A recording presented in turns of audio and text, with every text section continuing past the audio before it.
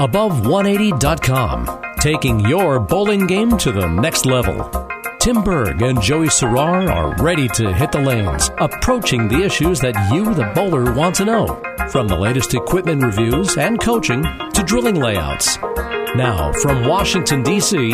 and the Bowlers Pro Shop in Milwaukee, Wisconsin, here are your hosts, Tim Berg and Joey Serrar. Joey, we'd be remiss if we didn't talk about the Masters for a little bit. What a great performance by Tom Hess. Well, I thought it was one of the more exciting shows, and we've been blessed with a number of exciting finishes on the Pro Tour this year, but being able to handle all that pressure and keep his emotions in check in the title match, against a tour veteran, more or less, Jack Jurek. It was just a thrill to watch, and you didn't want to see either guy lose, but you knew one of them had to. And Tom definitely proved his mettle. What do you think, Tim? Yeah, I agree, and I think one thing that a lot of people you're seeing on the forums and everything is how Jack handled himself.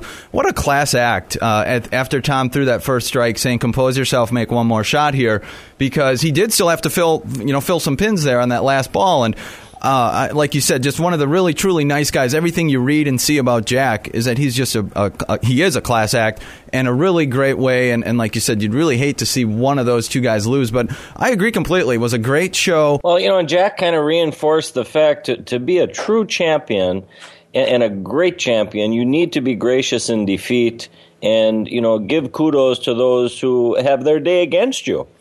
And Tom Hess, that was his tournament, without question. Now, I've been fortunate enough to correspond back and forth with Tom over the years, and he's given me some info, what he used on the show. He had 2 virtual gravity nanos. Now, that definitely is going to spur some sales because he made that ball look plenty good. And we've been testing that ball for about 3 weeks, and it is as good as advertised. And my question, Tom, one of the first questions was, I noticed you had 2 balls on the rack there, nanos, one with a pin up and one with the pin down. So naturally, being a ball guy, my question to him was, Tom, why did you use the lower pin position between the bridge as opposed to the pin above the fingers? And his response to me was he threw them both. He saw more down lane continuation with the lower pin due to the fact lower pins have what's called a longer hook zone. Not necessarily sharper, but a longer, more continuous and more continuation down lane. And he said that gave him a better look. When he threw his pin up, the ball responded quicker to the friction when it left the pattern, then entered the roll phase sooner and had more of a forward roll. Now, again, it takes a trained, experienced eye to see this, but the bottom line was he made the right call because his carry was pretty darn good. And, he probably would have hit the pocket with either one, Tim, but you always want to choose the ball that hopefully gives you, say, an 80% pin carry or higher. Joey, you bring up a great point there that a lot of bowlers on our level, on my level, more than your level, kind of sometimes fail to grasp, is it's not overall hook. It's these balls are the exact same ball, but by having the pin lower, he increased his hook zone, which is what you want to do on those challenging and demanding shots, and it gave him a little more area where the ball wasn't going to be so skid snappy. Right, and it's almost somewhat unimportant how much a ball hooks in today's game, but it is important where it hooks and how it hooks for pin carry. In other words, you and I could score very, very well going reasonably direct to the pocket or score every bit as well throwing the big roundhouse hook. The bottom line is you want a ball that gives you some room for error at your break point and a ball that goes through the pins in such a fashion that you're not leaving, 7s, 8s, 9s, and 10s. In fact, Chris Barnes told me once, Joe, when I'm lined up in league or in tournaments and I leave a soft 10, I don't put that ball away. I keep it. I stay with it because wherever there's a weak 10, he said there's a 5-bagger right next to it. And he said he laughs at times because when he goes back home in Flower Mound, Texas, and bowls in league, he says, I see these guys, they'll go a double, they'll leave a flat 10, they quickly put that ball in the bag, and then they start leaving 7s, 8s, 9s, all different taps. They don't realize leaving a weak 10 is not a bad sign. It could just be a bad release on your part, or You just need to make a minor little move with your feet and target. So, in other words, these pros look for an earlier break point than most good amateurs, and they want a ball that rolls through the pocket, not hooks through the pocket, in most cases for optimal pin carry. Well, and I'm wondering what was going through Jack Jurek's mind, because in the 8th and 9th frame when he threw those two splits, they didn't look like they were that bad balls off his hand. It looked like the ball just stayed right and skated on him and just squirted down the lane. Well, I mean, we've all left 2-8-10s at times, and, normally for me it's either the wrong ball choice where the ball's not picking up soon enough, or I didn't get it off my hand as cleanly as I need to, or my elbow bumped out a little bit and I didn't quite get the leverage that I try and get at the release point. Jack started with the front 7, so that eliminates the ball not being proper. So his mechanics may have been just a little bit off. He knew Hess was coming, and he might have felt a little bit of the pressure, and as good as he is under pressure, you and I can't fathom how much pressure he's having, enduring, let's say, right? It's for the Masters. It's on TV. I mean, you're bowling for another title. I mean, I would be, in my pants at that situation, much less have to make a great shot after the front 7. And Jack hasn't been on TV yet this year, so this was his first telecast. And like you said, with the pros now having less tournaments, there's more focus on when there is a tournament. Right, and plus it was a major, and Jack may have been, I'm presuming this, I'm guessing this, but he may have been a little drained. Being in the winner's bracket the entire week and beating some pretty top-name players en route to this championship match, that's no easy task. And if you look back at the PBA website or the Bowl.com website and you look at some of his scores, he shot some huge 700s, and that's not easy to do on a challenging lane condition, especially head-to-head match. Exactly. Well, you're bowling a 3-game set against guys, and winner moves on, loser goes to the loser's bracket for the double elimination. Joey, let's switch gears to our league play. And we were talking before a little bit, and it sounds like you had a fairly successful night throwing that same nano. Well, I had to use it, and I love the ball, but I typically use, different products every week in my league. And we were on PBA Chameleon, bowling against Dave Barris's team, and, on his team is Chad Moss as well. It's one of the stronger teams in our league. And I had a few other bowlers in our league that says, hey, Joey, bring your nano down so we can see how it rolls on this condition. So I bring 2 of them down, 1 pin below, like Tom Hess is 1 pinned above. And we were on a 39-foot pattern, not as oily as you'd think it could be on SPL surface. So I basically chose the pin-up drilling and stood with my left foot around 21, 22. So I was crossing probably around 11 at the arrows, out to about 5 at the break point, and trying to use as best a forward roll that I can muster with my release pattern. Normally I have about an 80-degree axis rotation, which is kind of Pete Weber-like. I tried to lower that in half. In other words, trying not to come around the ball, but to basically roll up from behind the ball, more end-over-end roll. And for me, the pin-up gave me length, hook, and just like Tom Hess stated, it gave me more forward roll, so the ball held pocket. Our back ends were really clean. When I chose the pin down, it actually read the pattern sooner and had a little bit stronger back end hook, which wasn't what that lane condition was asking for. So I chose the pin up drilling. I threw a few bad shots each game, but it seemed the shots I threw well all struck, and ended up with a 686 series, and just really had a fun time because the ball carried anything and everything in sight. And if I would have been sharper, Tim, it probably could have been a 750 or higher, because with those errant shots every game, I was fortunate to break up splits. But when I threw it good, it was 8 or 9 strikes each game. It sounds to me then like the nano is the ball that as you mentioned last week, and if you missed last week's show, take a listen. We were talking about the wow factor that you're coming out with the Bowlers Journal International magazine in your ball reviews. This ball is definitely going to get one of those wow factors? Well, the wow factor rating will be basically incorporated into a review. We're not going to designate balls as wow balls and some not being wow balls. But basically, we're going to incorporate that into a review. If a ball just impresses us beyond the norm or just displays a higher range of usability than typically you would see from a specific type of ball structure. And it's definitely a wow ball. I mean, there's the Mission Domination, now called the Mission 250K, is a wow ball. The Victory Road, definitely a wow ball.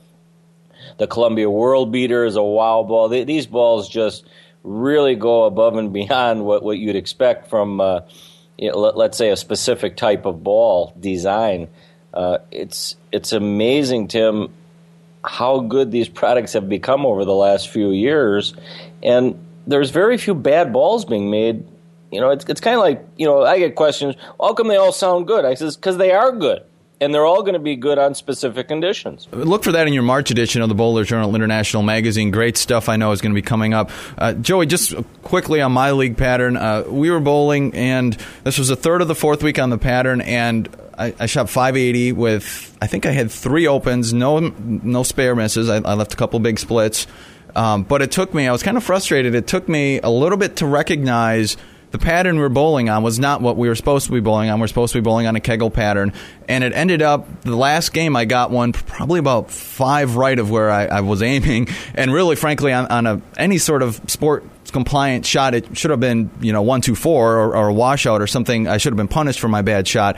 And when it came through and hooked, and I actually left like the 6-pin, crumbled leave the 6-pin, I was like, okay, this is not what we're supposed to be bowling on.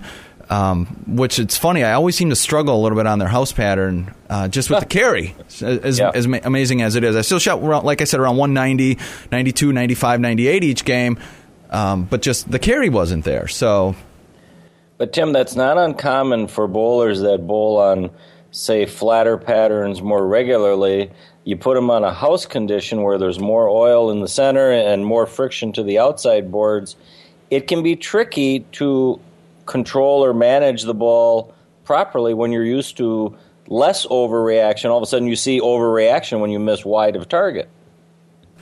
Yeah, and then I agree completely, and I also think I had the wrong piece in my hand too then, because you go in with the mindset, and it wasn't, when you're shooting those games that you're just not carrying, kind of like what you were alluding to earlier with Chris Barnes, I didn't want to put the ball away because it wasn't that my look was bad with the ball I was throwing, it just wasn't carrying the greatest, and I finally, after that, did say, okay, I have to put it away, switch to my Cell Pearl with the higher pin placement and move further right, and then was fine that last game, aside from a couple Stone 9 pins, which you can't do much about. But anyways, Joey, got an email here that I want to get your thoughts on. And again, if you have a question or comment for us, it's above180@gmail.com, above180@gmail.com, or also on Twitter. You can shoot us a message as well.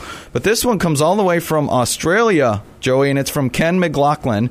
And Ken has some questions about an email he sent to the Bowl, the USBC, in essence, asking, and it sounds like Ken is a little frustrated with the fact that scores are outrageous and bowling is kind of, in his view, that technological advances are taking away from the sport. So he has a couple things that he sends that I'd like to just bounce off of you as far as what your thoughts are, if some of this would help tame down the scoring. And the first one you're going to have to help me with because I know a little bit about it, but he talks about heavier PBA pins, 4 ounce plus, and he realizes that this has been suggested in the past that they change the pins, but he says he's wondering, I guess, would the simple change in physics, would that make the scores go down a little bit? I think it obviously would, and I'm sure the USBC has tested heavier pins or pins with lower center of gravities, and I think their fear is pins that are harder to knock down could cause juniors to quit, seniors to quit, women bowlers to quit the sport if they all of a sudden see their pin carry drop dramatically. Now, that's my opinion. Would it help the sport in long-term aspects? I would think it would, because it would put a premium on good execution. In other words, say you and I are using our high-powered equipment and a less than perfect release, instead of leaving a soft 10 or even carrying, it leaves a 5-7 or an 8-10. Our next time up on the approach, we would really have to think of executing better with our release as not to leave another one. So it would help the sport, but again, It would humble some bowlers and cause some to become frustrated because they wouldn't be able to get away with what they get away with now. So I think it would have to be done incrementally and maybe raise the pins, 3 or 4 ounces at a time. But that's all at an expense to the proprietor. And again, if the proprietor has to spend more money buying new pins, the consumer will have to pay for that indirectly. But I think some of the ideas that Ken sent were spot on. And I think we're going to have to devote an entire show, possibly even with Ken as our guest interviewer, and go through each one by one, Tim. Yeah, exactly. And you bring up an interesting point, because a lot of bowlers that me and you run in and circle with and talk to, I'll agree that the scoring is out of control. But then we're not always thinking about, like what you just said there with the proprietor and that bowling center, because as a bowling center, let's be honest here, people still go and bowl where the scores are high. I mean, they're not going to say, me and you will possibly, and some people we know, but not everyone is going to say, I'm going to go bowl at X bowling center because I know they put out a legitimate shot. Some people are going to say, I'm going to go and bowl here because I know I'm going to get my 800 possibly this year. If I throw the ball well, I'm going to get a 300 or 2, and I'm going to average 2 1/4. So that's all I want. Right, and the thing is, even though the scoring environment is higher, it's higher for everyone if they take advantage of it.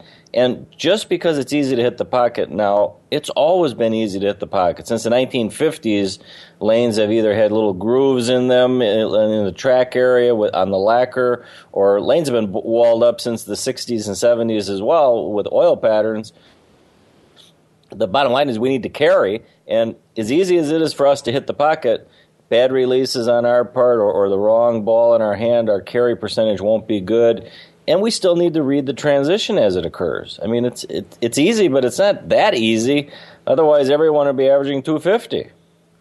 Agreed. And Joey, I completely agree with you about having Ken on to discuss some of these ideas. And by all means, like I said, shoot us an email if you have a question, and make sure you are following us on Facebook. It's Facebook. It's www.facebook.com/taking your bowling game to the next level. That's how you can find us there. Joey, we're trying to do some really neat things with Facebook, and then also we want to like us, because you never know what's going to pop up there. That if you only listen to the podcast possibly, or you only check out the site, you might miss some great opportunities as we move forward here. And also twitter.com, it's above 180 is our Twitter handle, so check us out there as well. Going to be doing some neat things there. And by all means, Joey, I know we've added a bunch of listeners over the last month to 2. Check out some of our old podcasts. I think sometimes me and you it loses sight the fact that we talked to Deandras Beatty back on one of our previous shows. We had Del Warren on. We had Bill Spigner. Danny Wiseman for 40 minutes. We talked to Danny Wiseman, and we had some really great stuff that if you just are tuning into the show for maybe the first or second time, by all means, those are all available on iTunes and on our website, Above 180, so check those out. Right, and some of our future interviews, Tim, we'll give the listeners a little advanced screen here. Keith Hamilton, president of Bowlers Journal International, Lou Marquez of Turbo 2-in-1 Grips, Norm Duke will be a guest of ours in the near future. Just an array of players. And I think it just gets better all the time, Tim. I mean, we try and dig deep into these interviews and try and get some insights from these players and coaches. And we're all here to help you. So you're right. You stress all the time, send in your questions. I mean, don't be afraid to ask anything, because we're here to help you become a better bowler. Exactly, Joey. And as we get closer with the USBC tournament starting up, I know you don't like when I say that. You're being the ABC, but as we get the tournament closer, starting up here at the beginning of March, we're going to be having people on to talk about the oil pattern. You're going to want to listen and check out the website, because we're going to help you and have you prepared for when you go out to Reno to make your trip. You can make it as successful as possible. Now, that being said, you still do need to make good shots and still need to execute. But we're going to help you so that when you go out there, you don't say, man, I wish I'd have done this, or I wish I'd have done that. Well, I have friends in the industry, and one being Eric Pearson, who is basically the head lane man for the USBC tournament, helping to develop and design the oil pattern that's going to be used. So we'll speak with Eric either directly or indirectly. We also have a good friend in Jeff Riggles, Hall of Famer now, USBC Hall of Famer. one of the premier teams every year at the national tournament. So we'll pick his brain a little bit and hear what his insights are. Maybe even Tom Hess will get on the show, talk to him a little bit about his Masters win or when and if he goes out to the ABC tournament, which I would think he will since it's in the same place he won his Masters title. What do you think, Tim? Yeah, exactly. I think he likes that arena setting, so maybe he's going to be vetoing, hoping that every event be moved to an arena-type setting. And Joey, we are out of time. We're going to have to do it again next week, though. And for everyone listening, good luck and good bowling.